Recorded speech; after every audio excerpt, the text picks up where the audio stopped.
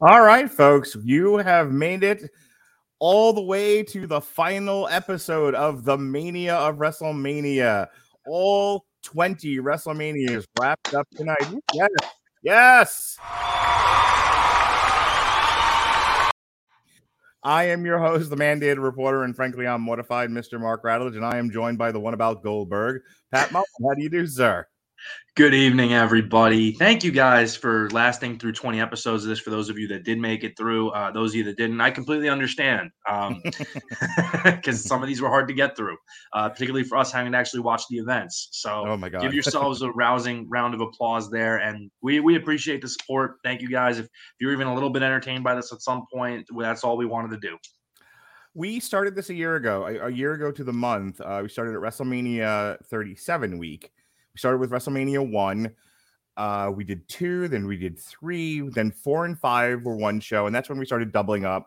Then 6 and 7, then 8 and 9. 10 got its own show, and then we started tripling up, and we were doing like 8-hour shows. It was like 11, 12, and 13. Then Stuart and I did 14, 15, 16. 17 got its own show because we hadn't really talked about WCW and we needed to, and that took an hour. And so there was only time for just one show. Plus 2017, WrestleMania 17 was pretty monumental. Yeah. And then Neil Blackwood from Movies That Don't Suck and Some That Do. He came on for 18 and 19. And then here we are. We're finally at 20. And we're gonna go through, as we've done with previous shows, the year that was from Backlash 2003 to WrestleMania 20. And this is the Brock Lesnar has just won the title at WrestleMania 19, re-won it again. This is now the second run. And we're going to build toward, they were really trying to get Brock to be the new Hulk Hogan, and he wanted to be a Minnesota Viking. So, and then we bring in Goldberg, which we'll talk about shortly. And they were like, okay, we have a big star here. We have two big stars. We have the new Hogan and Savage. And then he wanted to go be a Minnesota Viking, so, or something. But this is also kind of the workers' WrestleMania, right? Eddie and Stevie Richards at the end, holding their belt high. So it's the story of two different WrestleManias in one, but let's get there. Before we do, though, Pat, you got to do you missed out on 18 and 19. Just give me a quick word on those two WrestleManias. 18 and 19 are kind of the shift a little bit in terms of what they're looking at in their personalities and what they have. There becomes more of an emphasis, and a lot of this is due to what Paul Heyman was achieving with the SmackDown brand. There's a lot more emphasis on what the guys can do in the ring as opposed to the personalities outside of it, though that still is a big part of the show. Mm-hmm. And overall, I think it made for at least WrestleMania 19 for sure, and partially at 18, I think it made for more entertaining shows in terms of what you actually got in the matches versus long-term storytelling with great contextualization and everything, but maybe not the best in-ring product that followed it. 18 and 19, this is the only comment I'm going to make on it. You can hear my full slate of comments with Neil, but 18 and 19 are the two WrestleManias, the 2 years where you're really integrating the top tier of talent. I mean, 18, 19, 20, you really do have the cream of the crop, the really top wrestling superstars that are out there. Over the course of the 3 years, 18, 19, and 20, contracts are coming to an end. So people who didn't come over during the invasion, and we talked at great length about that, are now starting to come in. The NWO, Ric Flair, everybody but Sting, basically. Pretty much. Yeah. And then once they got over the invasion hump and, making sure that they not only bought WCW, but humiliated them in every way possible. Yeah. Now we're finally over ourselves and we can be one big happy company again. And the 18, 19, 20 years are the happy company years, kind of culminating. And we joked about this, culminating in Chris Benoit and Eddie Guerrero, your workers champions, standing tall at the top of the show at the death of the business. Of the We're gonna get there, so let's get there. All right. So WrestleMania 19 ends. Brock Lesnar, broken neck and all, beat Kurt Angle. If only not for that shooting star press, it'd probably be one of my top 3 WrestleMania matches of all time. Yeah, it's really, really good. And then on the other side of that, you have Triple H beating those people, Booker T. Less said about that, the better. Over the course of a few months, we have two people that come into the business, come into WWE. One is Scott Steiner, who had been feuding with Triple H before WrestleMania 19. But that I think they were supposed to have a match at WrestleMania 19. But what happened to Scotty? We got those two matches beforehand at the Royal Rumble and No Way Out, which were just terrible, terrible matches, terrible reviews on them. And in all fairness to Scotty came in with a condition called drop foot, which is very, very difficult to try to work a wrestling match with. And the thought process that for whatever reason the office still had, I wonder, was that Triple H was great and he could work with anybody and have a match with anybody. Whereas you and I talked about when he came back after his torn quadriceps, after he was arguably the most consistent big match guy from 99 to 2001 in that company, he came back in a bodybuilding phase and had lost a lot of the spring in his step and his ability to really work and do well. And he was just so big and bloated and filled with muscle that he lost a lot of mobility. So you have two immobile guys going in there trying to have a wrestling match for 20 minutes, and it stunk because all they could essentially do was Scotty could hit a belly to belly and Triple H could, cheat. And that was the match 2 times in a row, as if a month later it was going to get any better. Yeah. So the Scotty Steiner, as much as we wanted to see Big Papa Pump come into the WWE, I think that they got him too late.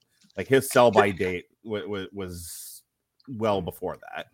The physicality that he had in 2000 when he was really on the top of his game as maybe the best heel in wrestling at that point, other than maybe Triple H, it was gone because drop foot is drop foot. If you don't know anybody who's had it, completely destroys your mobility. You can't move, you can't pivot, you can't do a lot of things you need to be able to function to have a wrestling match, at least an entertaining one. Right. And it's kind of funny that if you had followed anything outside of WWE, which there wasn't a lot, there was a promotion called World Wrestling All Stars out of Australia, run by Andrew McManus. A lot of their talent was ex-WCW and WWE guys who hadn't been signed before they went to TNA.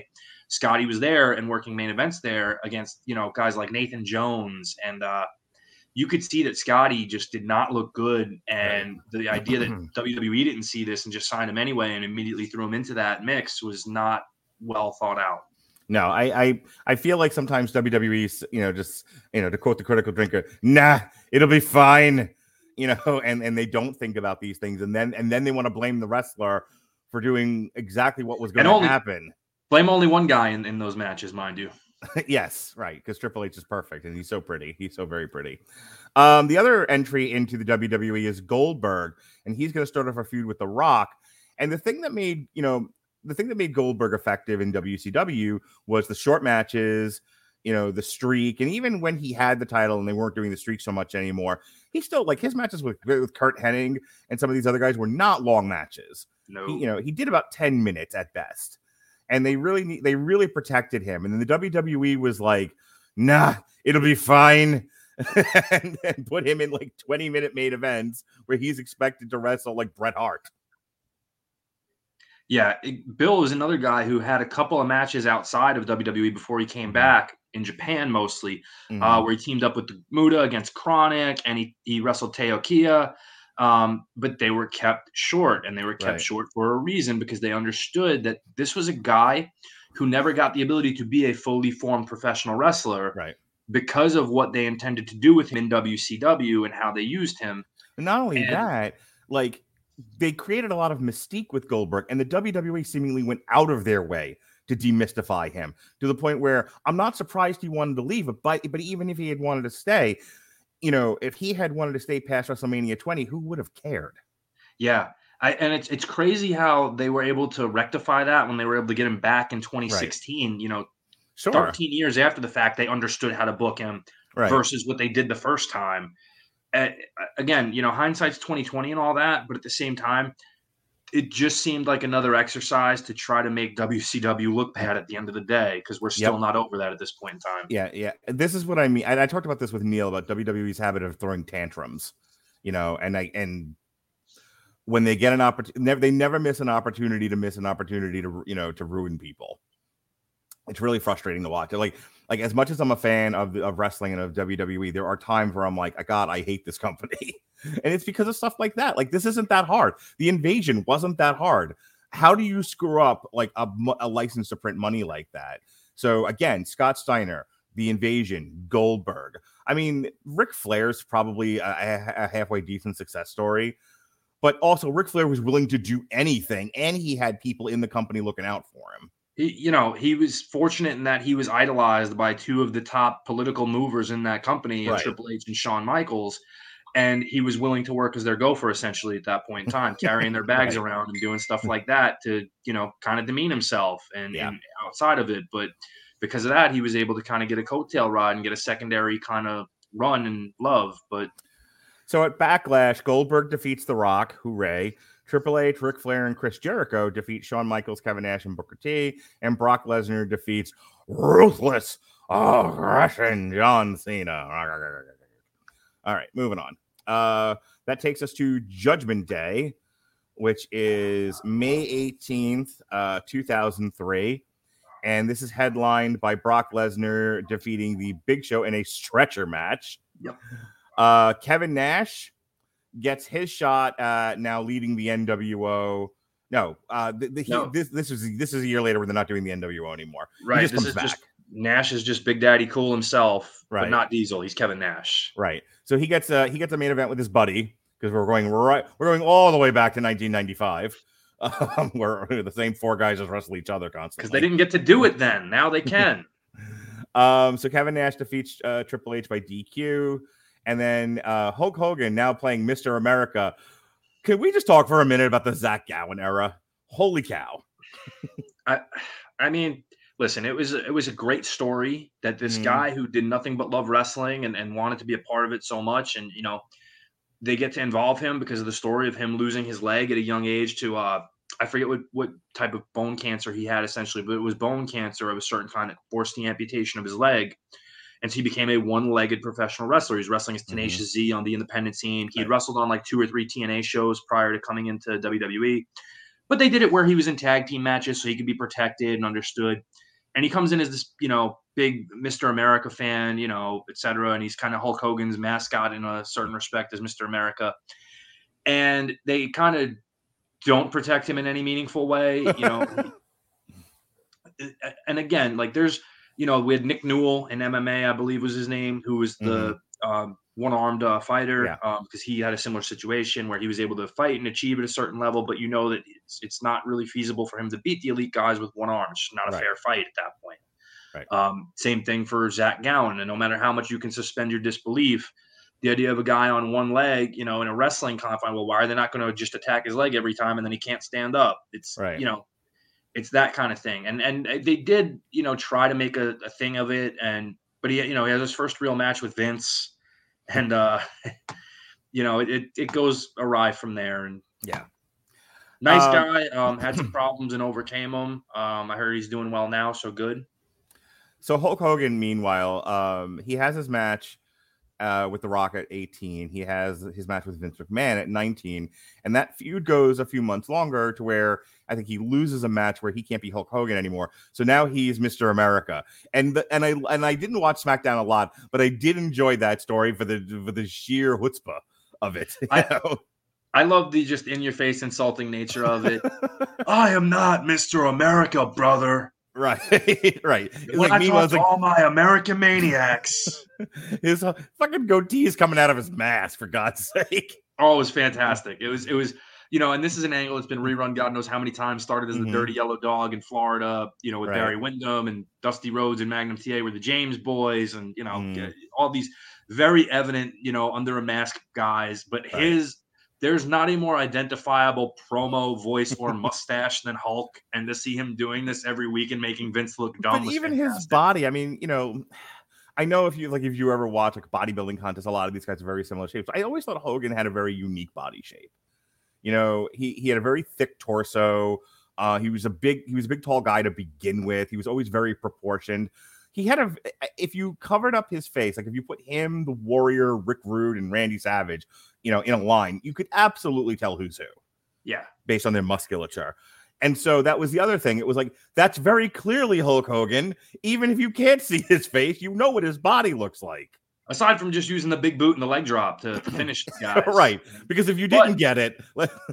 Mr. America achieved something that Hulk Hogan never did. He got a clean pinfall over Roddy Piper.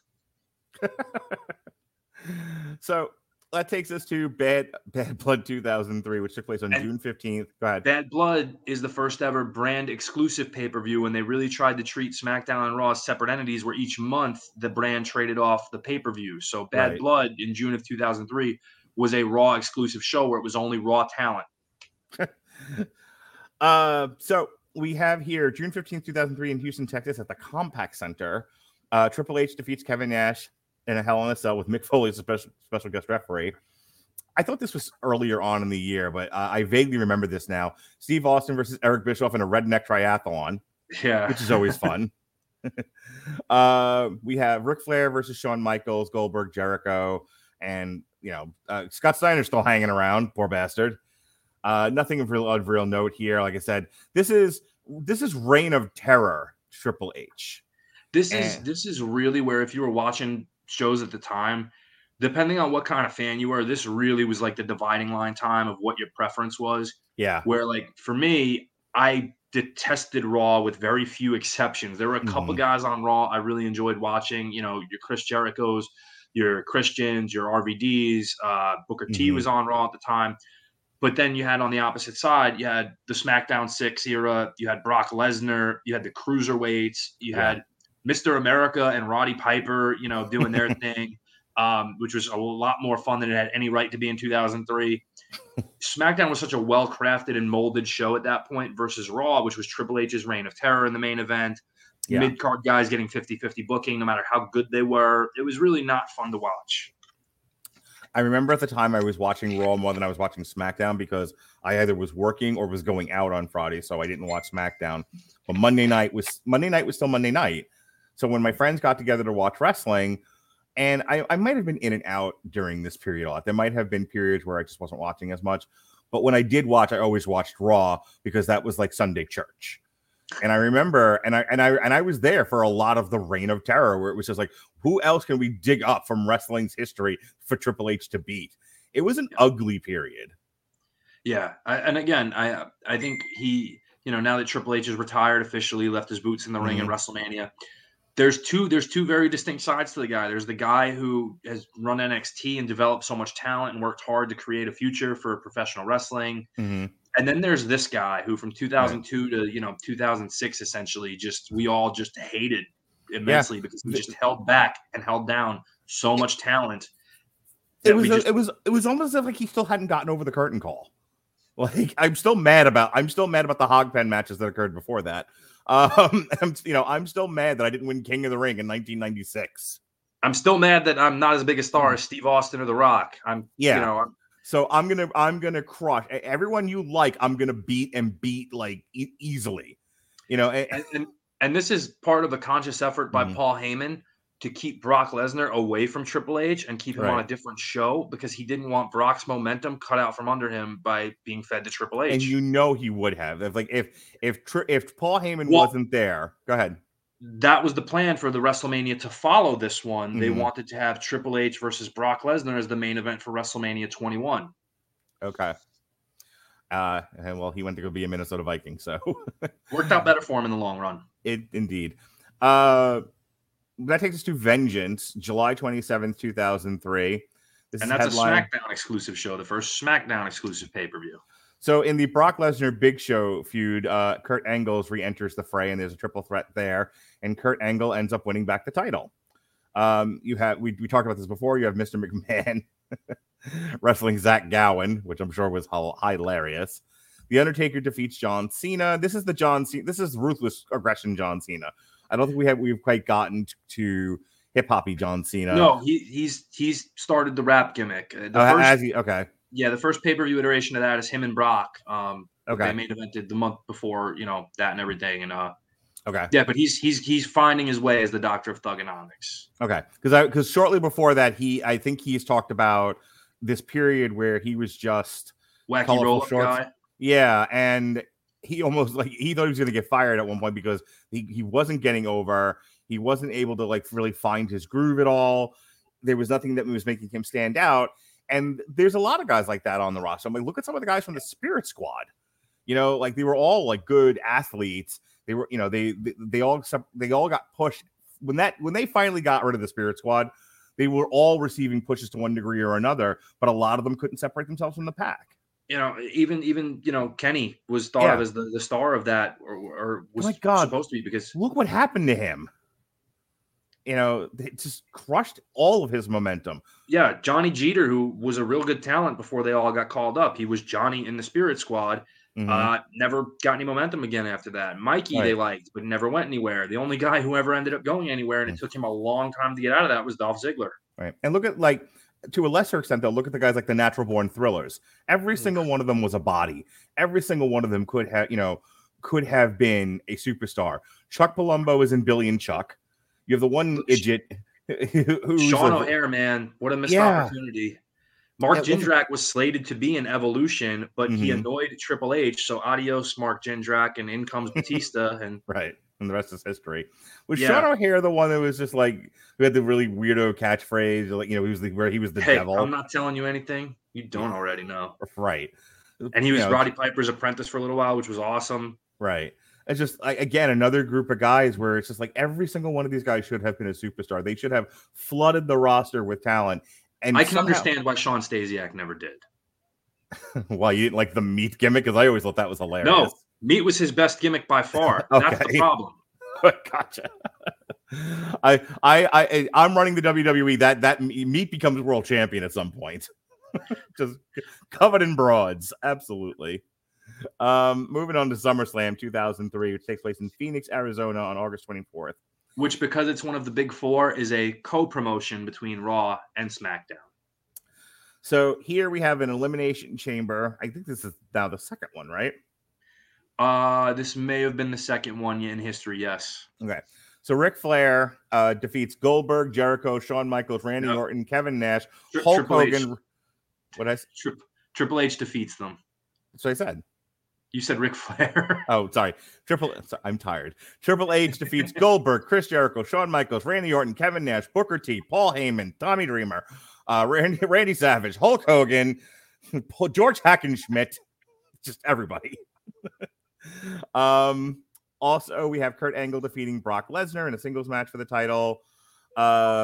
Just because they're going to become important a little bit later on after this. Eddie Guerrero, who's the United States champion, defeats Chris Benoit, Rhino, and Tajiri.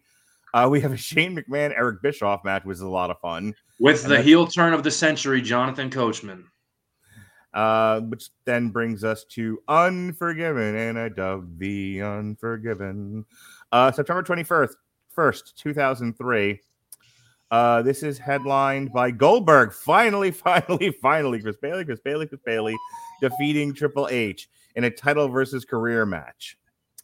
So Goldberg finally gets his comeuppance against Triple H. Not a whole lot else on here of note, though. I'm sure the Randy Orton Shawn Michaels match is just done. Was there a triple threat ladder match for the Intercontinental title on that one, or is that the following year? It's just a triple threat. It's not a ladder match. Is it Christian, RVD, and Jericho? Yes. That was a good one. I remember those guys having some real bangers at the time, which, again, they weren't getting any upward momentum. So my way to enjoy Raw was to see those guys just go out and perform. And hey, because 50-50 booking, Test defeats Scott Steiner, who's still hobbling along in this company. Poor bastard. That brings us to No Mercy, the SmackDown pay-per-view, October 19th, 2003, from the land of the Wire, Baltimore, Maryland. Here we have Brock Lesnar, who is champion, in a biker chain match with The Undertaker. Do you remember this at all? I do. That was the first big Brock Undertaker match, and the way to even it out and settle the score was to have the chain. So Taker had something on Brock because he was a biker, and bikers have chains and stuff. It's good logic. Fuck the Undertaker. He sucked, man. There's been a request that we do a podcast where you explain at length your hatred for the Undertaker. Oh, I'm in. If we can get Jed too, that's even better. If you work on getting Jed, and I'll set up the studio. We're in. I will do an hour's recording in vascular detail explaining why the Undertaker sucks. Yes, sponsored by White Claw, everybody. Absolutely. Speaking of which, Big Show defeats Eddie Guerrero for the U.S. Championship. Kurt Angle defeats John Cena. Mr. McMahon with Sable defeats Stephanie McMahon with Linda. Jesus, Mary and Joseph. Or as Vince calls it, foreplay. Yes. Because he walked around the ring with a chubber for like half of it. He's gross. Guy. That's his daughter. Yeah.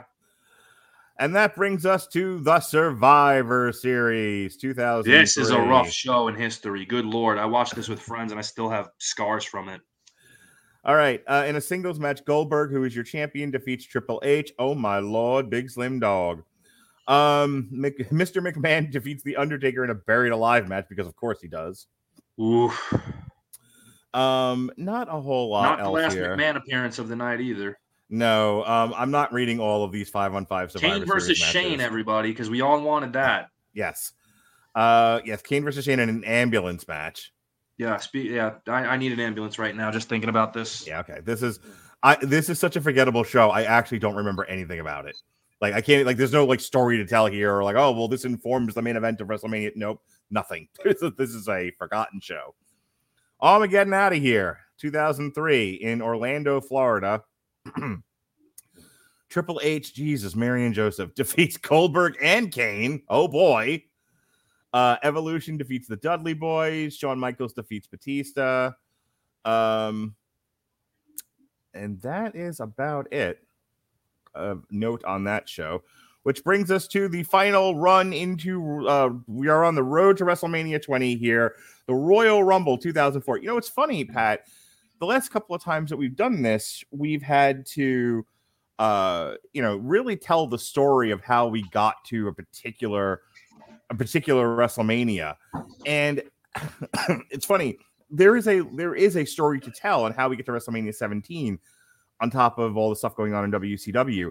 And as I'm going through this, like, other than just sort of documenting the reign of terror, and the story behind the scenes is more interesting. Goldberg, despite the fact that he's in this year-long feud with Triple H, is dissatisfied with his time in the company.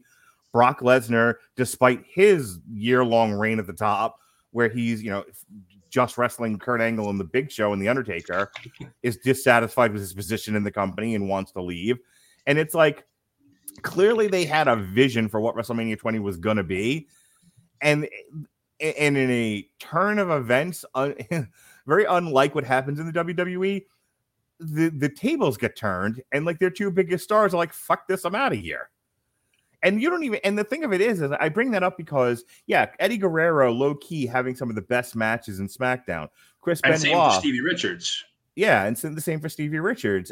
He's having, low key some of the best matches also. And so and I think that's the one thing that we didn't contextualize while going through the pay-per-view timeline, is that a lot of what was being built with those guys was not necessarily being built on the pay-per-view cards, right, so much as it was the television at the time, which, again, Paul Heyman is largely responsible for. You read my mind, and that's what I wanted to address. This is a very weird WrestleMania to build up to, because as we've shown in the past, the big marking points were on the pay-per-views. And as you just said, a lot of what's going to become the story of WrestleMania 20 isn't on the pay-per-views from the entire year prior. No, if you go back to those SmackDown shows, you have a very highly thought of TV match for the World Heavyweight Championship. I believe it was in late November, early December, between Brock and Benoit.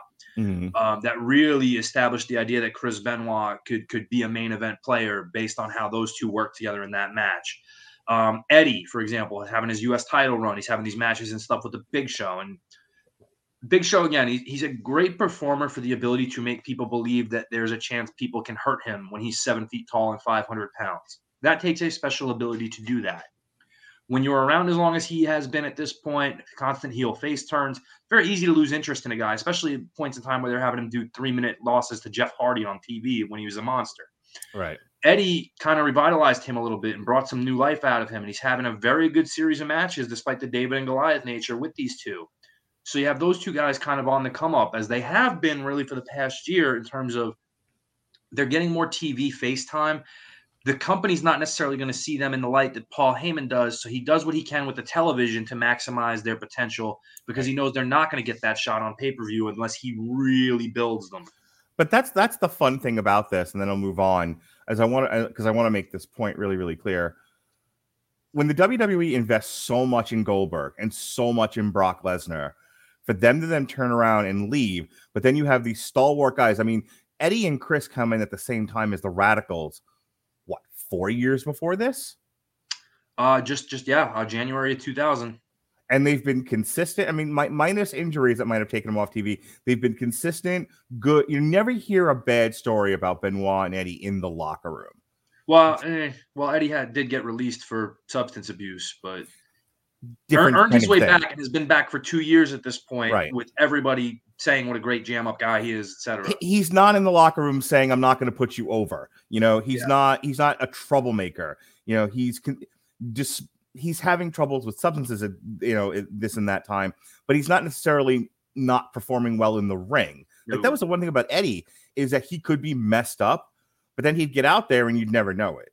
Yeah. And that's the thing, is WrestleMania 20 is almost like a tacit recognition of, hey, maybe the guys that make up our mid card are worth protecting and valuing and not shitting on every single time we have an opportunity to. There's that aspect of it, and there's long been fan speculation that the result of one of the two world title matches is a very thinly veiled apology to a very disgruntled former employee named Bret Hart. So, Royal Rumble 2004 in Philadelphia, Pennsylvania. We have Eddie Guerrero, who wins the Royal Rumble. No, Stevie Richards wins the Royal Rumble, going coast to coast. That's right. Okay, I'm reading the chart wrong. What the hell am I looking at here? Oh, the SmackDown Royal Rumble. Eddie would win a Royal Rumble on SmackDown of the SmackDown participants who were in the Royal Rumble to get a shot at No Way Out for their World Championship. So, right, Stevie Richards enters at number 1. He goes coast to coast, and he last eliminates. He has 6 eliminations, and he eliminates the Big Show. Meanwhile, back in the city, Triple H defeats Shawn Michaels. No, Triple H and Shawn Michaels ended a draw in a last man standing match. Cause sure. Brock Lesnar defeats Hardcore Holly. Can we talk about Brock Hardcore Holly for just a minute? I was hoping we would. Okay, Pat, set up. Why are Hardcore Holly and Brock having a fight? Brock broke Holly's neck. And Holly's been there for goddamn 10 years at this point and has never had a main event. So here's your opportunity. Remember, Bob Holly's a new generation guy. He has Sparky Plug, Bob Holly. Sparky Plug has been there for the requisite 10 years, where at a certain point it's like, we got to give him a main event match at some point. It's not drawing the show. The Royal Rumble match is what's drawing the show. He's back. There's a built-in storyline. Here you go. Right. So he starts using the full Nelson and trying to break necks. And then, of course, he wrestles Brock and he loses in 6 minutes, as he should. Thanks for coming, Bob. I think I remember reading somewhere like those two went at it. I feel like in Brock's book he talked about that. Okay, and now I remember where I'm reading this from. I remember him saying like he had a real issue with Bob, and like Bob had an attitude, and it was, you know, and Bob was like, "You broke my neck, you doofus." But so I feel I remember part of what makes Brock Lesnar want to leave the WWE, by his own admission, is having to wrestle perennial mid-carder Sparky Plug Bob Holly. I mean, wouldn't you? I get it. Hardcore schmodcore. Eddie Guerrero defeats Chavo Guerrero, and that's all that's really important here on the Royal Rumble. And here we go to No Way Out, and this is a monumental show. Like, one show before WrestleMania, and we finally get one that really sets up things and tells the tale. Eddie Guerrero defeats Brock Lesnar for the WWE Championship. Tell me about it, Pat. What a match. In a very heavy Latino community in San Francisco at the Cow Palace, one of the great historic wrestling venues of all time, where Pepper Gomez was a huge star for years of Latin descent. This was, again, Eddie, kind of a big moment where Brock had kind of already given the indication that backstage at this point, I'm leaving after WrestleMania. Goldberg had at the same point in time said, my contract's up at WrestleMania. I'm not sticking around. So now they have to pivot because they don't have this main event that they thought they would. What can we do? They take arguably the most over guy on their show in Eddie, and in a very heavily Latino community and demographic where he's gotten over consistently with the audiences week to week. They're going to build a story around him. And the way they do it is he's been recognized for having these great matches all the time. The audience is vibing with him. His Lie Cheat Steel character is really getting over and becoming such a hit with everybody. They have him break off from Los Guerreros, the tag team he had with Chavo turning on him to really get the crowd sympathetic towards Eddie and behind him. And then they build to this thing where Brock's just not taking him seriously. He has a mariachi band and talks about Eddie being a loser. Yes. Dancing Brock. Dancing Brock, initially bringing up the substance abuse factor. And they do it in a way where they're able to convincingly have Eddie go toe-to-toe with Brock using his wrestling ability, his aerial stuff to throw him off balance. There's Goldberg ference to build to Brock Goldberg as payback for Brock eliminating Goldberg from the Royal Rumble, coming in illegally, or causing him to be eliminated, I should say, by Kurt Angle. But they have a really compelling back-and-forth match that builds, and Eddie wins with the frog splash in the middle of the ring. Clean or not, he won, and jumps into the crowd and celebrates. It's such a great moment in time that you see this guy who's overcome so much, beat the beast of all beasts and become the world heavyweight champion. He's not yet doing the thing where he slips out of his boot, right? He has to start a feud with Kurt Angle for that to happen. Yes. Okay. Speaking of which, Kurt Angle defeats John Cena in the Big Show to in a triple threat to become the number one contender at WrestleMania 20. That's about it. Everything else is just meh. Although, if you want to watch a good match, watch Rey and Chavo from the same show. It's excellent. All right, and that brings us to WrestleMania 20, where it all begins again in Madison Square Garden. And I want to say they'll do one more year in basketball arenas / hockey arenas, and then that's it. Every WrestleMania, I think, from here on in is in a football stadium or the Performance Center. Yeah, this is the last non-stadium WrestleMania when Vince sees what he can do in terms of... No, the next one. The next one's the last one. Next one's at the Staples Center. Is it Staples Center? That's right. Yeah. The 21's at the Staples. Yes, when WrestleMania goes Hollywood. Some of the most hilarious promos you're ever going to see. So 21 is at the basketball arena, the Staples Center in Los Angeles. But then from 22 on, we're back at football stadiums again. Right. And outside of the pandemic year, every single year they're in, they've been at some sort of stadium somewhere. All right, WrestleMania 20 kicks off with John Cena defeating the Big Show for the U.S. Championship. And as you pointed out at the beginning of the show, Pat, John Cena's now been doing the Doctor of Thugonomics thing for about a year. And I'll tell you, when he would come to the ring and they'd drop a beat behind him and he was freestyling, it was a lot of fun to listen to. Him basically doing a rhythmic rhyming promo in the ring didn't really do it for me. It lost some of its appeal. He was allowed to be a little bit edgier when he first got to do it. And then, when the crowd really started taking to him, it was, well, we got to turn this guy babyface because the people love him. So here's what we do. And that really culminated after his feud with Eddie Guerrero. They decided, okay, we think he's reached his zenith as a heel and we need to capitalize on the popularity. So they had him shift to, a babyface role. Still doing the pre-match raps and stuff, which was great, but it lost a little bit of an edge to it, so it wasn't as fun. It was a little more sanitized. Yeah. And it lost a little bit, but it was very clear this was a guy on the way up, and he was starting that ascent here. John Cena is deceptively strong over the course, especially at this point in time. Yes. Later on, no, we know how strong this guy is. Yeah. When you first see him, in terms of just large musculature, he was no bigger than any one of the Natural Born Thrillers, and they were good body guys. No, I'm not saying they're not, but like when you think about what he's going to do to the Big Show in this match, it's not easy to get the Big Show up, and the Big Show doesn't really get up for people. He's just like, I'm just going to lay here like a sack of shit. Lots of luck.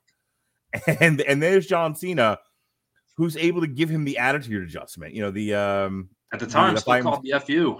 Yeah, the fireman's carry into the slam. And that's not easy with a guy. I mean, because you're not just talking about the weight. Like he's essentially doing 7 feet long. Right. So and again, your part of your body is going to weigh more than the other. It's it's going to be not awkward. Evenly proportioned, as you're pointing out. Right. So you not only have to squat thrust 500 pounds, but you have to squat 500-pound seesaw. And then you have to as someone who squats and at one point in time was squatting very heavy when he was actively powerlifting. The idea of an evenly proportioned barbell at a weight of 405 pounds is very difficult to get down into that squat position and get it up and elevated where you're standing. Now, on top of that, you're taking that weight and using one hand to elevate it from one side while the other one you're trying to guide it with the other. To do that with a barbell is insane. To do it with a human being who is not of even proportions is insanely strong. And that's the first real indicator you get of just how strong and capably strong this guy is. Yeah. That is the monumental thing about the John Cena Big Show match, because it's a fine match for what it is. But what sells it, what makes it stand out in my mind at WrestleMania 20 and really provides a moment, as Christine would say, is that he's able to get the attitude. And because I think that was also part of the story, is will he be able to give him the attitude adjustment? Yeah. And he does. And the other thing about it is he doesn't really struggle with it. No. He goes. A lot of guys have slammed the Big Show. You know, there's been a guy or two who's hit a suplex on the Big Show, or Goldberg hitting the jackhammer. One, he's about 50 pounds heavier here than he was then. Mm-hmm. And two, this move requires a lot more of your own functional strength than those do, where he can easily support his weight and get up for you and shift. He can't do a standing tumble while he's elevated on your shoulders. It's not possible. Even think of the way Hogan sells the body slam at WrestleMania 3 to Andre the Giant, where, they're like, oh, and he broke my back, but he sells it that way too. He's like, oh, my back, as he's doing it, and then he goes for the pin. And John Cena does it like he's lifting you up. It's just nothing at all. He freakishly, deceptively strong. So big ups to John Cena.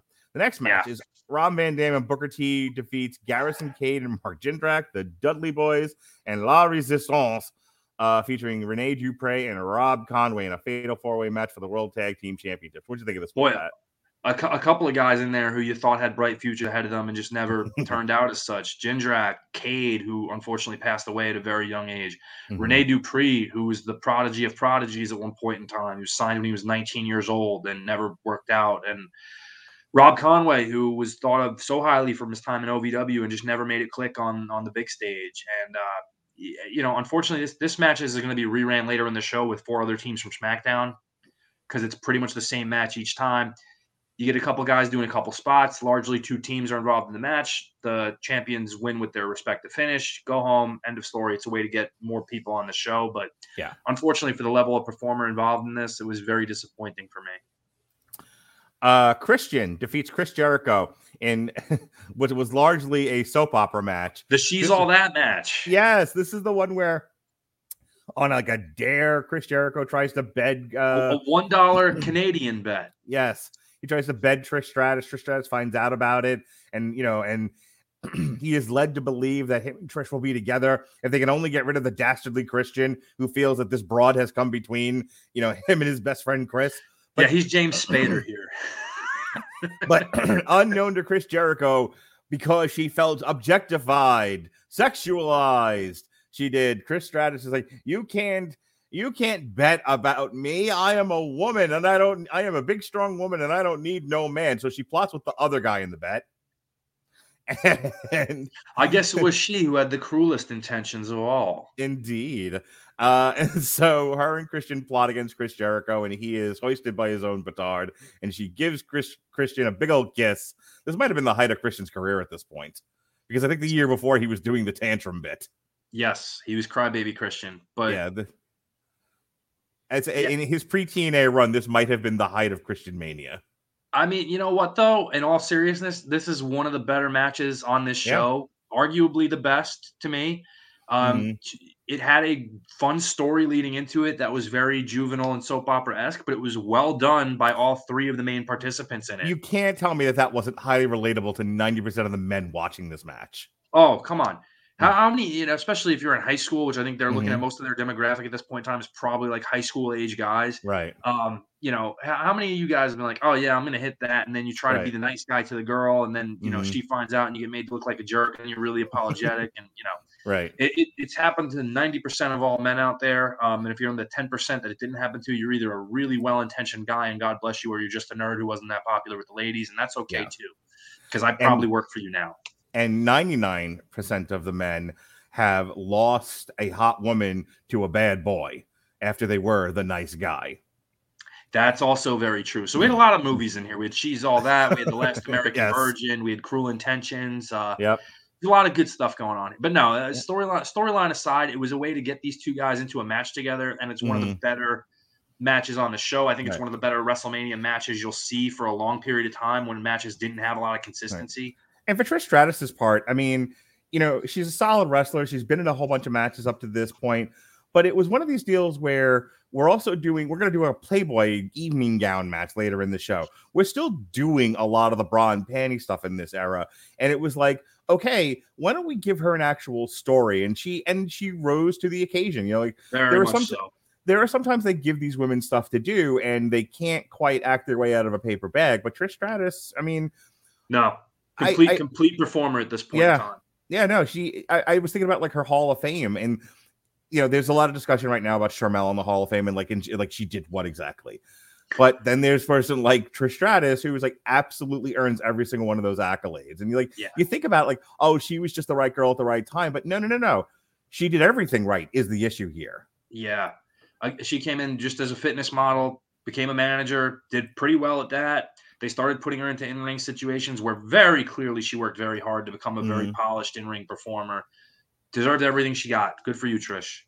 All right, next match is Evolution of Randy Orton and Ric Flair versus The Rock and Sock Connection, The Rock and Mick Foley. At this point, The Rock is a part-time performer. He's not even, I wouldn't even call him part-time because he's been gone essentially before this storyline since Goldberg, other than one random appearance. No, he makes that later. He's been gone since Goldberg. All right.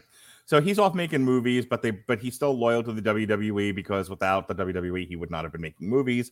So he comes back and does WrestleMania 20, and then we won't see him again for, a decade? No, we see him once on Raw as part of a Diva Search segment. Right, but his next WrestleMania is the one where he hosts the host of the one in Georgia. The last time they tried to do a WrestleMania without superstars or part-time performers, and they realized how bad it was. And the next year the next 2 years he does matches with John Cena. Yeah, and then we get Brock back, and then we're off to the races. And this match is funny for a lot of reasons. I mean, the big build in this is the Mick Foley, Randy Orton drama that's been going on. Dating back to this is where Randy Orton threw Mick Foley down the stairs back in June of 2003. Right. So this has been building for a while, and Randy's on the ascent at this point in time. He's the Intercontinental Champion that he won back at Vengeance. So he's on a tear holding that belt too. He's going to hold that for a while and have one of the better modern Intercontinental title reigns of the time, and make that belt felt like it means something again, because it's being used to elevate a guy who is going to be a star. And then you have, his partner, his regular physical partner, Batista at this point in time, who's the quiet muscle, the enforcer of Evolution, and his legendary bag handler, Ric Flair, who Foley, by his own admission, is violating his own word, as he does multiple times throughout his career in life, by saying he'd never let Ric Flair make a dime off of him by calling him a glorified stuntman. If Mick Foley hadn't taken a dive off a steel cage, could we then get away with calling him a piece of shit? Because he is kind of a piece of shit, like a nice fella, and he seems to be charitable, but also not a great personality.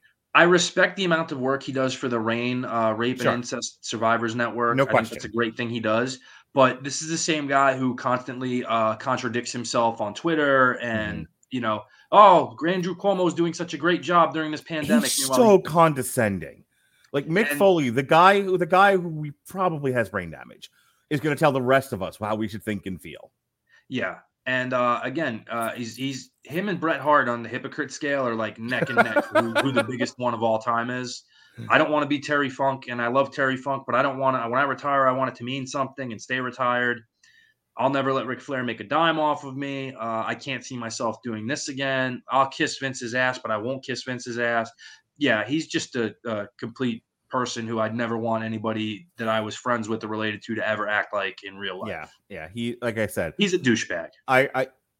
Maybe piece of shit's too strong. Maybe douchebag's about right. Because again, on the one hand, charitable. On the one hand, a genuinely probably nice guy.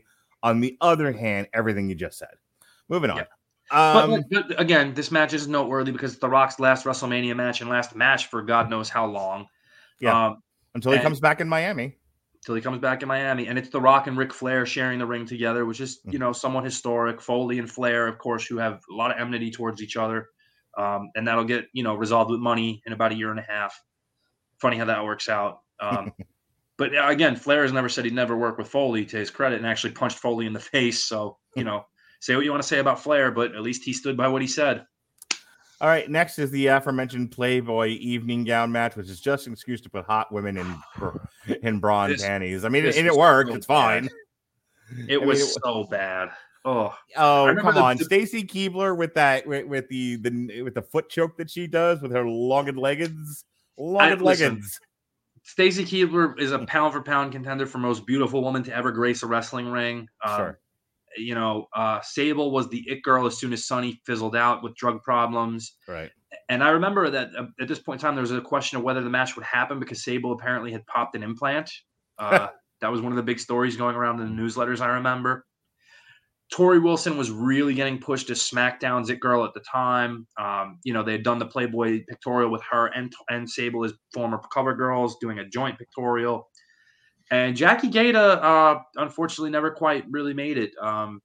She married Charlie Haas for a point in time. They're now divorced. She does not look great now. She looks like she's had a rough go of it, as has Charlie. But at least Charlie seems to be in a good place from every interview he's done lately. But yeah, Jackie never realized potential. This is a pretty terrible match. They ask them. Again, they weren't supposed. This wasn't, Chris Benoit, Kurt Angle, Chris Jericho. I'll say this: I think it was better than the Miller Lite Catfight Girl segment from the year prior. Again, when the object is to give you a handful of minutes of tits and ass, as much as they can get away with in a family show, where they're going to try to bury somebody alive, I'm not going to sit here and be overly critical of the tits and ass they showed. No, it was par for the course with the product, and I get that, but it doesn't mean it didn't suck. It did. It sucked out loud. I was there for the tits, pal, and the tits were on. So I'm going to give it 2 thumbs up. Moving on. Chavo Guerrero in the Cruiserweight Open. That's what this was. The Cruiserweight Open for the WWE Cruiserweight Championship. Chavo Guerrero defeated Akio, Billy Kidman, Funaki, Jamie Noble, and Nunzio. I forgot he was in the company, Nunzio. Rey Mysterio, Shannon Moore, Tajiri, and Ultimo Dragon. Rey Mysterio, a few years later, heavyweight champion and headlining WrestleMania. Here, Cruiserweight Open. I mean, the only thing notable about this that everybody remembers is Ultimo Dragon tripping on his cape as he made his entrance into the ring, which has now, I guess, been edited off the DVD and network versions to. Yeah, I didn't notice it when I watched it. Yeah, but I remember that happening live, and I was just like, oh, no, because I love Ultimo Dragon. I was a huge fan, still am. But this is a time where, I get they're trying to get as many people on the card for a WrestleMania payday as possible. Right. This entire time could have been devoted to a good one-on-one or even a triple threat cruiserweight match. Say you put in, Chavo as a champion, Rey, and involve Ultimo Dragon, whose dream it was to always wrestle at Madison Square Garden, or even just a one-on-one between maybe just Chavo and Dragon at that point. Do that for 10 minutes. This quick, guy gets eliminated in a minute, 30 seconds, 10 seconds. It doesn't do anybody any favors. No. And the booking didn't essentially make Chavo look strong either with the gauntlet where he came out. It was a lot of wasted time for guys who didn't get to shine. And that's what they thought the purpose of this was. And it backfired. Next we have Too Cool, which is now Rikishi and Scotty 2 Hotty, as I believe Brian Christopher has left the company. With the world's greatest tag team, Shelton Benjamin and Charlie Haas, and the Basham brothers and the APA. So what is there to say? We've already. Oh, I skipped a match. Hang on. Goldberg defeats Brock Lesnar with special guest referee Stone Cold Steve Austin. Years later when they do this, it's so much more of a fun match. But I will tell you, this is not a good match, but this is a fun segment. Yeah, I mean, they go into this with a New York audience who's smart to the fact that they're both leaving. Right. This is an audience. Here's the thing. They're smart to it, but then there's also feeling insulted. And so that New York audience really took up how dare you? How did we loved you for a year and you're doing this? No, fuck you both. I think they felt more insulted by Brock than they did by Goldberg. I think the reaction to Goldberg is largely just how he was booked over the past year, where they tried to make the entertaining Goldberg happen and it didn't. They kept him in matches that were way too long and exposed him and had him, a lot of the mystique was gone. And now you got Goldberg, who's just a regular guy at this point in time.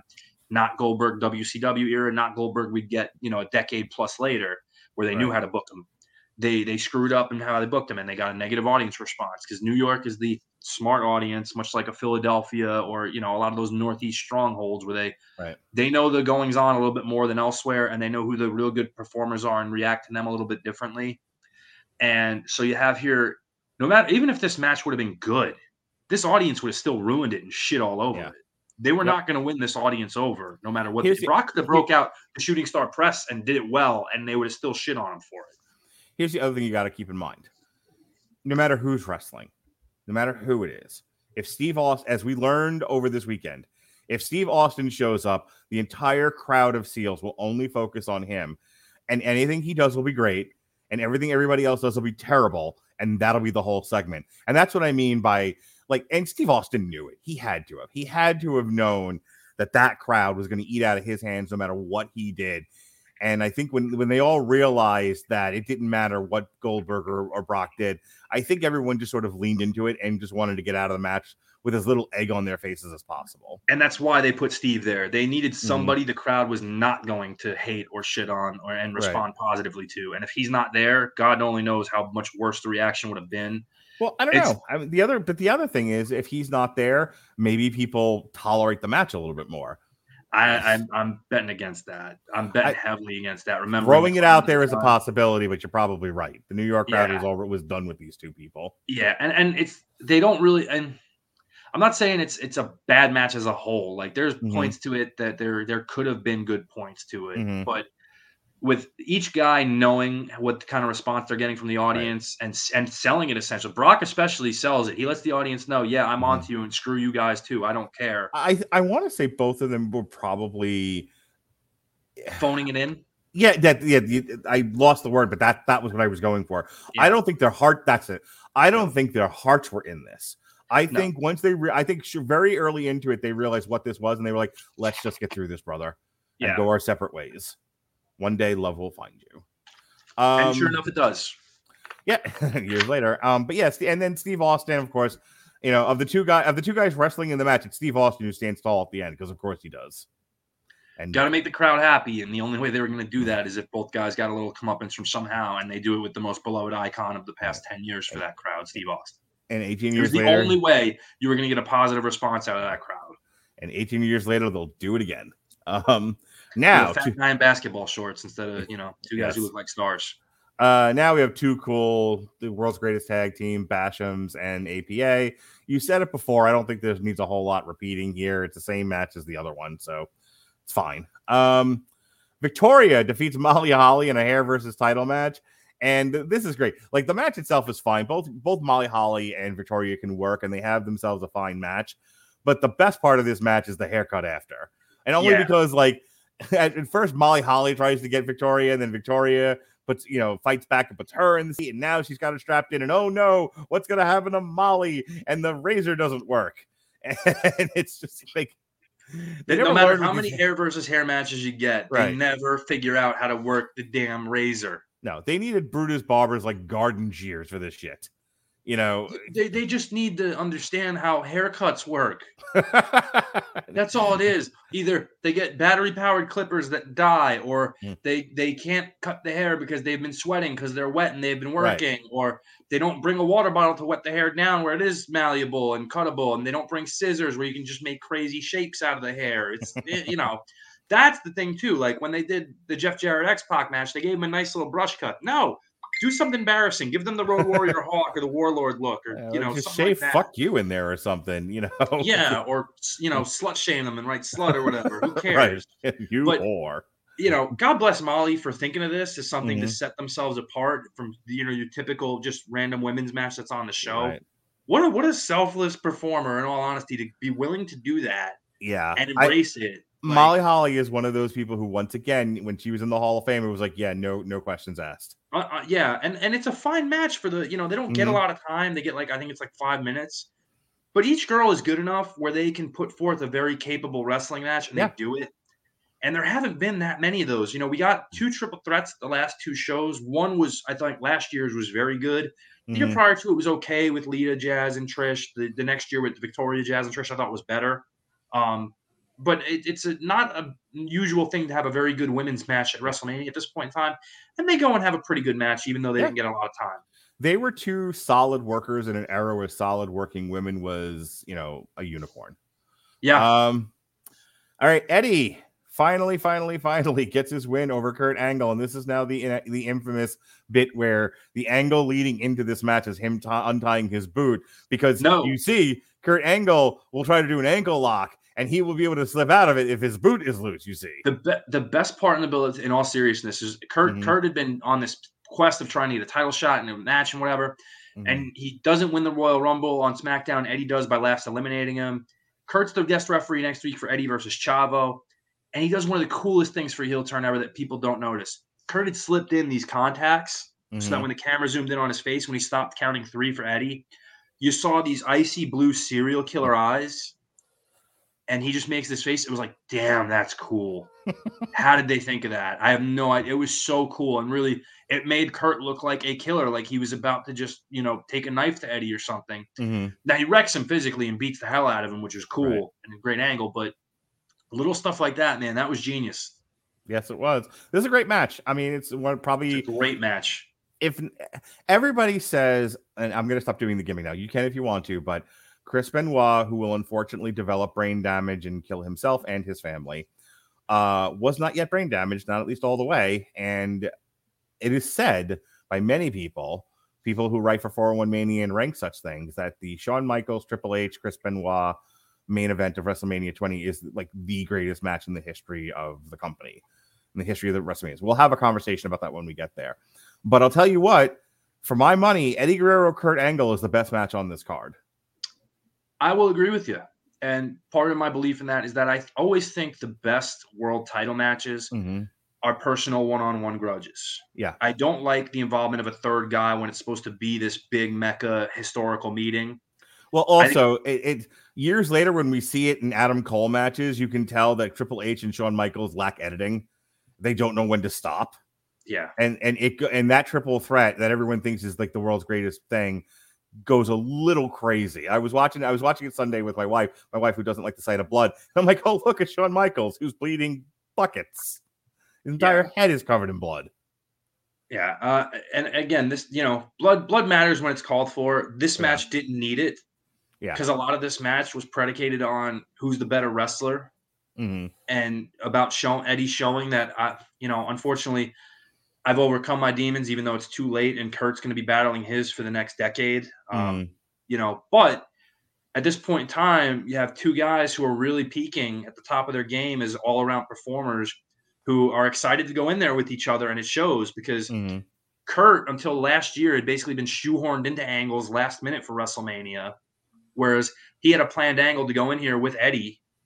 Eddie is the world heavyweight champion, something that people, even as much as 2 years prior to this, never thought would happen. Right. So why not, while we're on this wave of momentum, let's go out there and give them the best damn show they've ever seen. Well, think about it. Think about like Eddie Guerrero, Booker T, some of the other ethnic wrestlers. They get very ethnic gimmicks. They get very ethnic angles. And it comes across a bit minstrelly at times.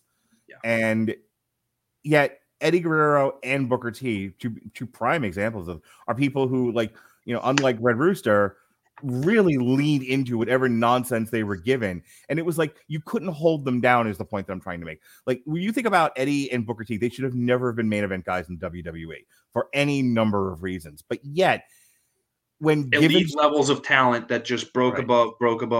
Given stupidity, they made it work. Yeah. It is the ultimate polka dots. Like, there's no way pairing Eddie Guerrero with China should work, and yet it does. There's no way giving him just the worst Mexican stereotypes is going to work, and yet white people, yes, lie, cheat, and steal, we love it. Booker pretending to be British royalty with his wife chanting, "Oh, hail King Booker!" with his pinky up. Yes. It shouldn't work, but it was the most entertaining damn thing on WWE TV at the time. It was funny because we were talking about Selena Vega, who won the stupid Queen of the Ring tournament. Yeah. And my wife asked me, she's like, when did Selena Vega develop an accent? And I'm like, when she became queen, that's when. Because you just get an accent when you become royalty in a tournament. But the funny part of that is now, I think it was just prior to this, they had released the WWE Originals album. With musical interludes, and Eddie and Chavo had a rap duet about we lie, we steal, we cheat, when we fight, you get beat, to like a salsa beat. Booker had like a kind of a rap song on it where they had him rap over a backing track. Do you know where I can still listen to that by chance, Mark? You know, Pat, I happen to know where you can listen to it by ad-free. It is a service that I use very frequently here on the Metal Hammer of Doom on the Rattle Broadcasting Network, and that is Amazon Music Unlimited. Don't you understand? For a free, you can get a free 30-day trial of the Amazon Music Unlimited service if you click the link in the description of this podcast at getamazonmusic.com/W2M Network. Again, that's getamazonmusic.com/W2M Network for your free 30-day trial. And you can listen to all the great WWE music. Just don't have it playing in the background of your live stream, because then you'll get a copyright strike and you won't be able to stream for 3 months. That's not bitterness talking, anybody. Not at all. And now, on polyamory. Just kidding. Moving on. The Undertaker. So anyway, Kurt Angle and Eddie Guerrero, 5-star match for me personally. Yes. Yeah. A great finish. Again, the tease of Kurt constantly working over Eddie's ankle. He's going to ensnare him in the ankle lock. Eddie, just with that lie, cheat, steal mantra that endeared him to people, undoes his boot. Angle gets him in the ankle lock one more time and just yanks his boot right off and is incredulous at it. And very cartoon, like you could actually see Kurt Angle turn into a donkey. You hear the what? Yes. And, just he charges head first at Eddie, and I don't know how they pulled this one off. It's a simple move. It's a small package, but the way Kurt charges into him and they just flawlessly hook up and roll is one of those unappreciated things if people have never tried to actually wrestle. The smoothness that they both go into that with is insane. Yeah. And on top of that, they do the part where Eddie hooks his legs around the bottom rope to sure enough cheat to win and get Kurt counted out. It's such a beautiful finish in so many ways. You have Eddie living up the gimmick, a great wrestling move executed. Angle gets to save a little face by being cheated in his match, and it worked on all cylinders. It was great. These two guys working together, are two guys I'd never get tired of seeing wrestle. This is not a perfect show, but that's a perfect match. In less than 7 minutes, The Undertaker once again defeats Kane. Is this the second time they've done this? Because, so they do it in 14. 15 is the Boss Man. He skips 16. 17 is Triple H. 18 is Flair. 19. A-Train and Nathan, or A-Train and Big Show. Right. Yeah. And then, so this is the second time he's taken on Kane at WrestleMania. Yeah. And I think they do a third one, don't they, at some point? I don't remember that, to be honest. I think in all honesty, if they were going to do this crap with the nonsense and the streak, whatever, they should have done a third one, and he should have put Kane over at a certain point. Because as much enmity as I have towards him, I love Kane to no end. And I think Kane at some point deserved that signature WrestleMania win over the Undertaker. They didn't know they were going to break the streak until many, many years later. And by that point, doing it with Kane was stupid. No, it's never stupid. Well, even if they didn't do the streak ending, at least at some point have him lose to Kane. They had him lose to Roman when it meant nothing. Right. Well, have him lose to Kane. Kane deserved that at a certain point. He never got it. He got a clean pay-per-view win against him, I think, at one of the Extreme Rules or some B show that doesn't matter and doesn't exist anymore. Yeah. Which is unfortunate, but I will negotiate with you, and I will say they should have had Kane beat The Undertaker at a Survivor Series. Something that's still around, something that mattered. Not, B show in July at the Mellon Arena or whatever it was. Come on.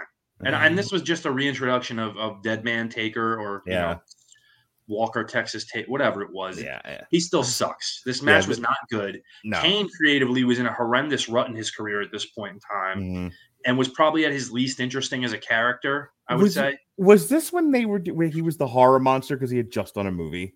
No, this is a little bit prior to that, where the past June they'd done the thing where he lost his mask and he had part of his head shaved. Right. Well, then, what I guess it's the year before, leading into maybe 19. It's on the show that Neil and I talked about it, where this is the infamous Katie Vick bit. That was this is so Katie Vick had happened, and I believe it was May of 2003 around there. And that was the Triple H Kane feud, where eventually it led to Triple H unmasking Kane on Raw on June 21st. Right, and they tried to make it look like his face was burned, but maybe he had just had like a really awful Ash Wednesday. It was, yes. He was chimney sweeping and it got a little aggressive. Exactly. And then, the half horseshoe hair, baldness, and then they shaved him bald. And then he just meanders for the rest of the year, other than a minor main event involvement with Goldberg and Triple H, where he doesn't get any traction. And It sucked. This was a bad time for Kane, and it was unfortunate because he's a really good performer and just stuck in a rut. And then he just is the sacrificial lamb for the reintroduction of The Undertaker, who sucks, by the way, if you hadn't heard me say that before.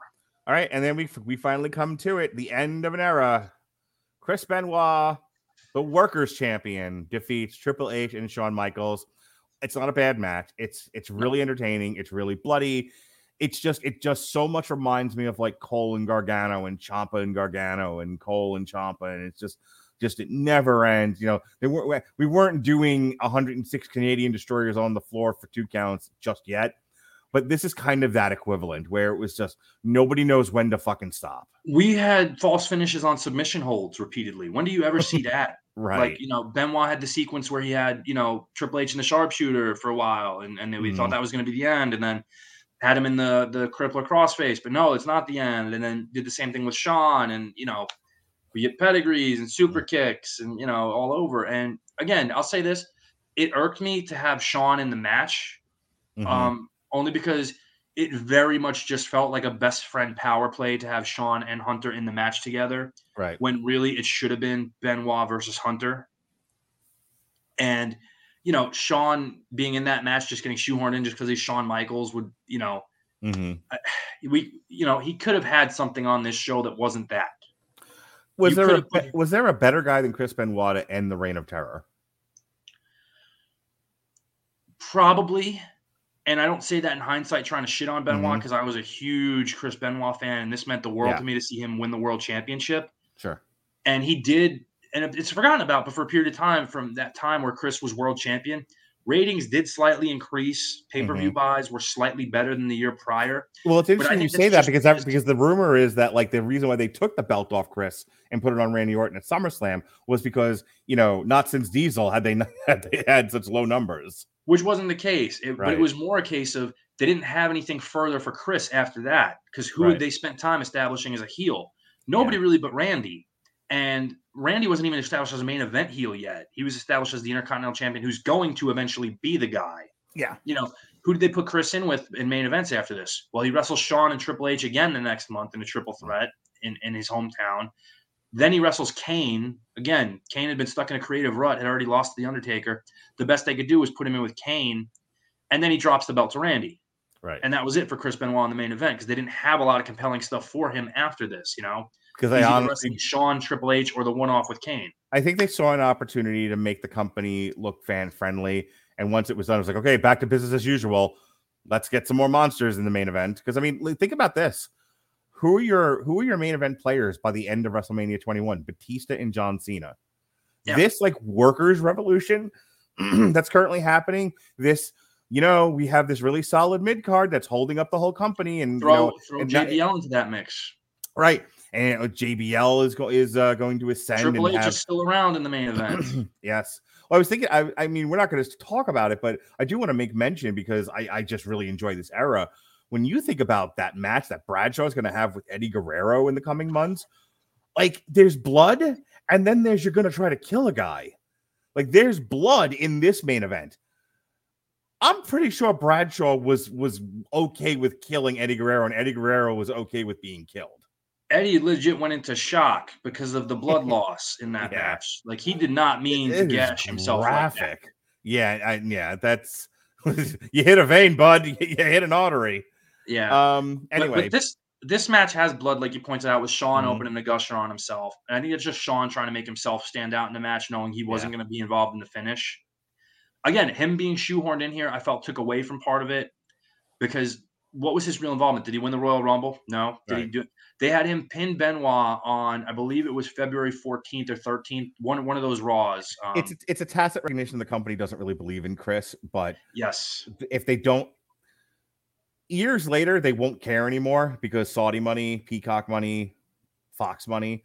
But we're still in a time where they still somewhat have to listen to the fans. And and there's an opportunity here to gain favor with the fans for at least a few more years until they can safely start not listening to the fans again. Right. But if we haven't done Shawn versus Triple H to death by this point, and we're still going to do it a couple more times, right? You know, on pay-per-view, which is insane to me. Never-ending feud. So, and I'm not knocking Shawn as a performer. I'm not. Yeah.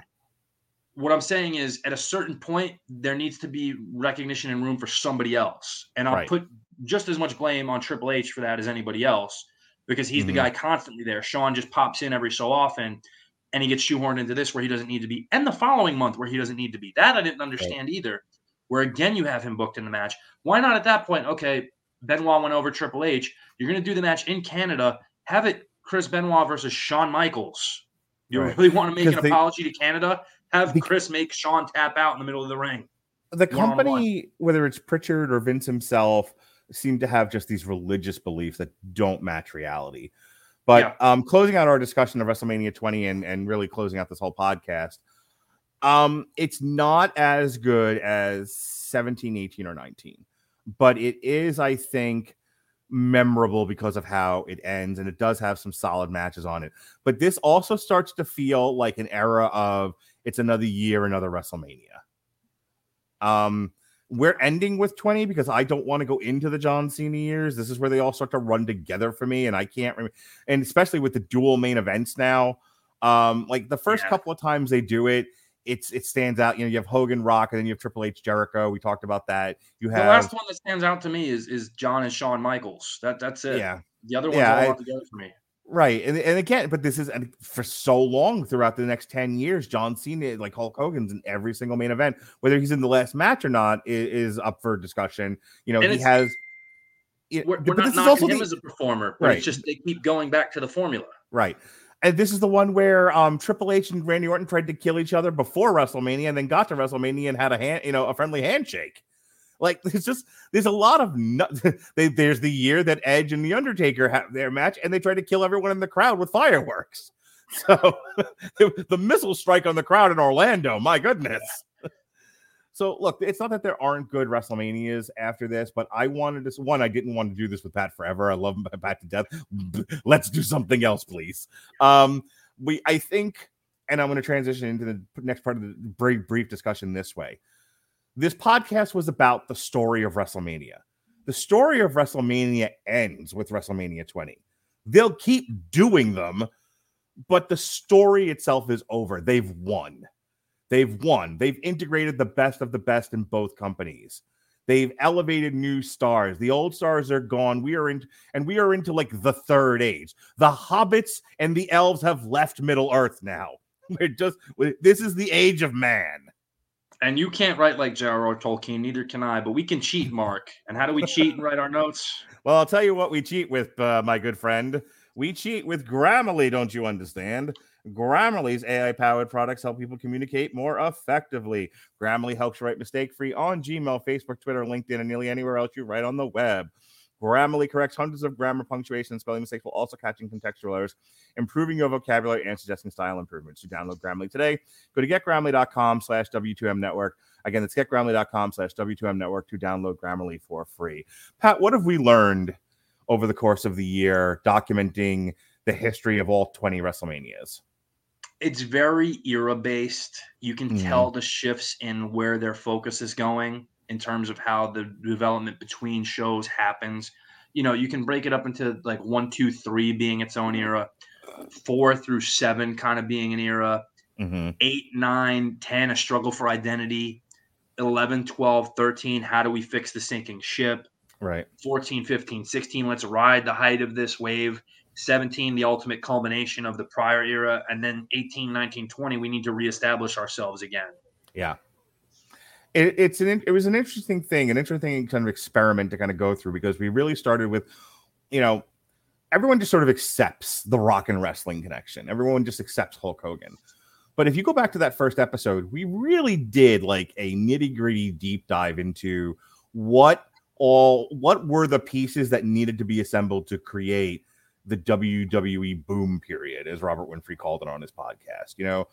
When you think about Jimmy Superfly Snuka and Hulk Hogan and Randy Savage and all those people that made up those early years, and the near misses that occur. When you think about the relationship with NBC and Saturday Night's Main Event, the relationship with MTV being in its infancy and it itself looking for an identity and an audience and a way to differentiate itself from the other burgeoning cable channels. There's a lot that the first couple of years of WrestleMania, remove any of the secure pins and the whole thing collapses. You don't, I said this on, I think it was either TikTok or Twitter or somewhere. I said it, that as I said on my TikTok, wrestling peaks at WrestleMania 5. It peaks again at WrestleMania 17.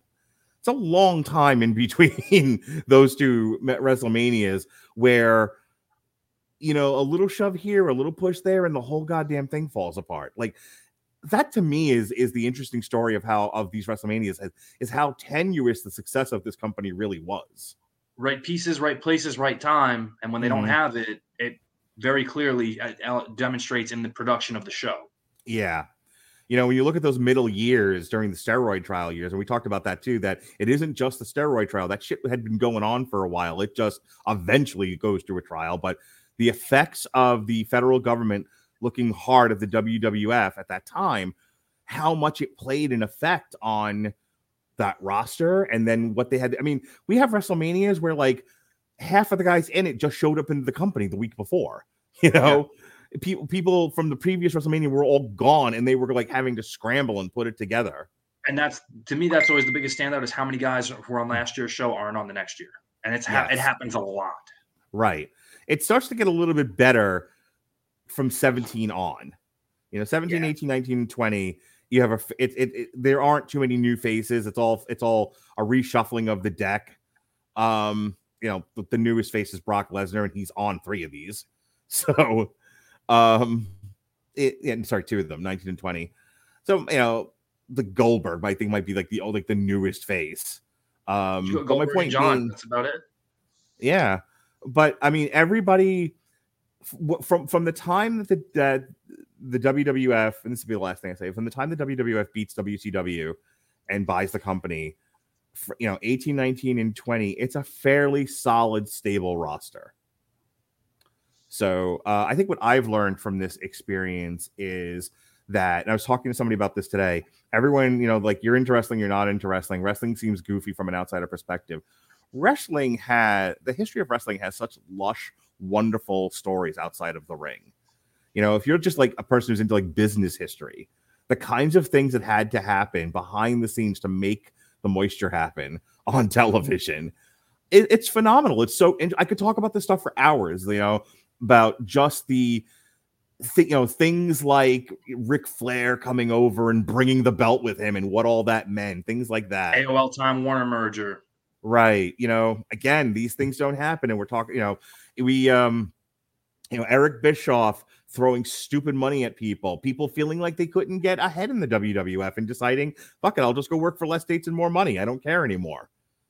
Think about that. The last 5 years of wrestling happened because Scott Hall didn't get pushed in the main event in the WWF. Imagine if Vince saw something in him. Imagine he was like, no, I see what you're saying, Scott. Yeah, let's get you with some main events here. And he never goes. What if Scott Hall never leaves? Sting money doesn't happen. No, Sting money doesn't happen. All right, Pat. So did you enjoy yourself over the past year doing these? The ones you were able I had to a do? fun time revisiting a lot of these. A lot of these were not as fun to revisit, but the discussion about why they weren't fun was something to be had, and I enjoyed it thoroughly, and I hope you did too, Mark, and I hope everyone who listened either enjoyed it or found something interesting, or just, even if you hated it, I hope you still enjoyed something about it. My favorite match in 20 years of WrestleMania is still Uncle Elmer versus Adrian Adonis. God damn it. You couldn't just end on a good note. Nope, because my favorite WrestleMania match through 20 years is Savage Steamboat to send you all home happy. Boo. Savage Steamboat, Bret Austin, Bret Owen. Yeah, okay. Bandwagoner. All right, that's it, folks. That is our Mania of WrestleMania series. When we were done with the heavyweight boxing series, I did an entire Facebook page. I might do one for this too, so everything is all in one place, and maybe I'll start putting our wrestling live streams there as well. We'll see what happens. We'll see how motivated I am.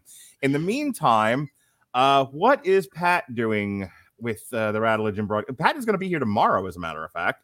Pat will be back tomorrow night at 9:00 to review Morbius. Have you seen it yet? I have. And what'd you think? Well, I'll let you know tomorrow, but it's not going to be a whole lot.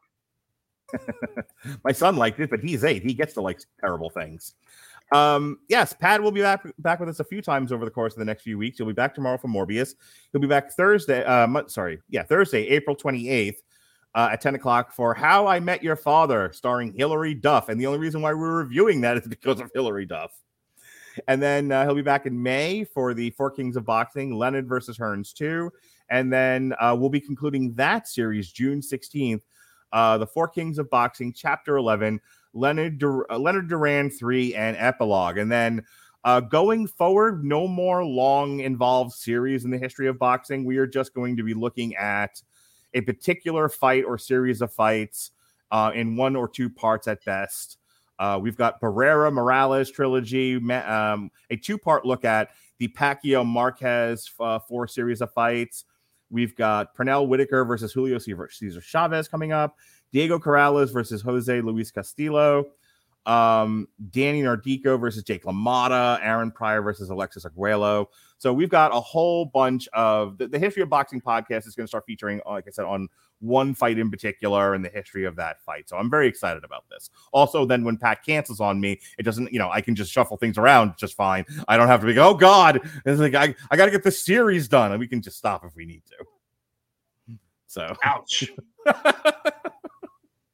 What? And another thing about polyamory. No.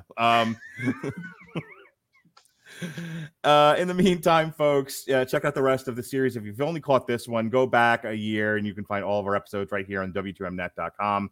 Check out our weekend-long coverage of WrestleMania weekend. We started with Ring of Honor, Supercard of Honor, NXT, and WrestleMania's day 1 and day 2. At the very least, the audio for all of these things is up. The video is a little helter-skelter. So, all right, Pat, that's all for me. Thanks. I'm driving. You got anything else? I do not. Have a good night, everybody. Be well, be safe, and behave.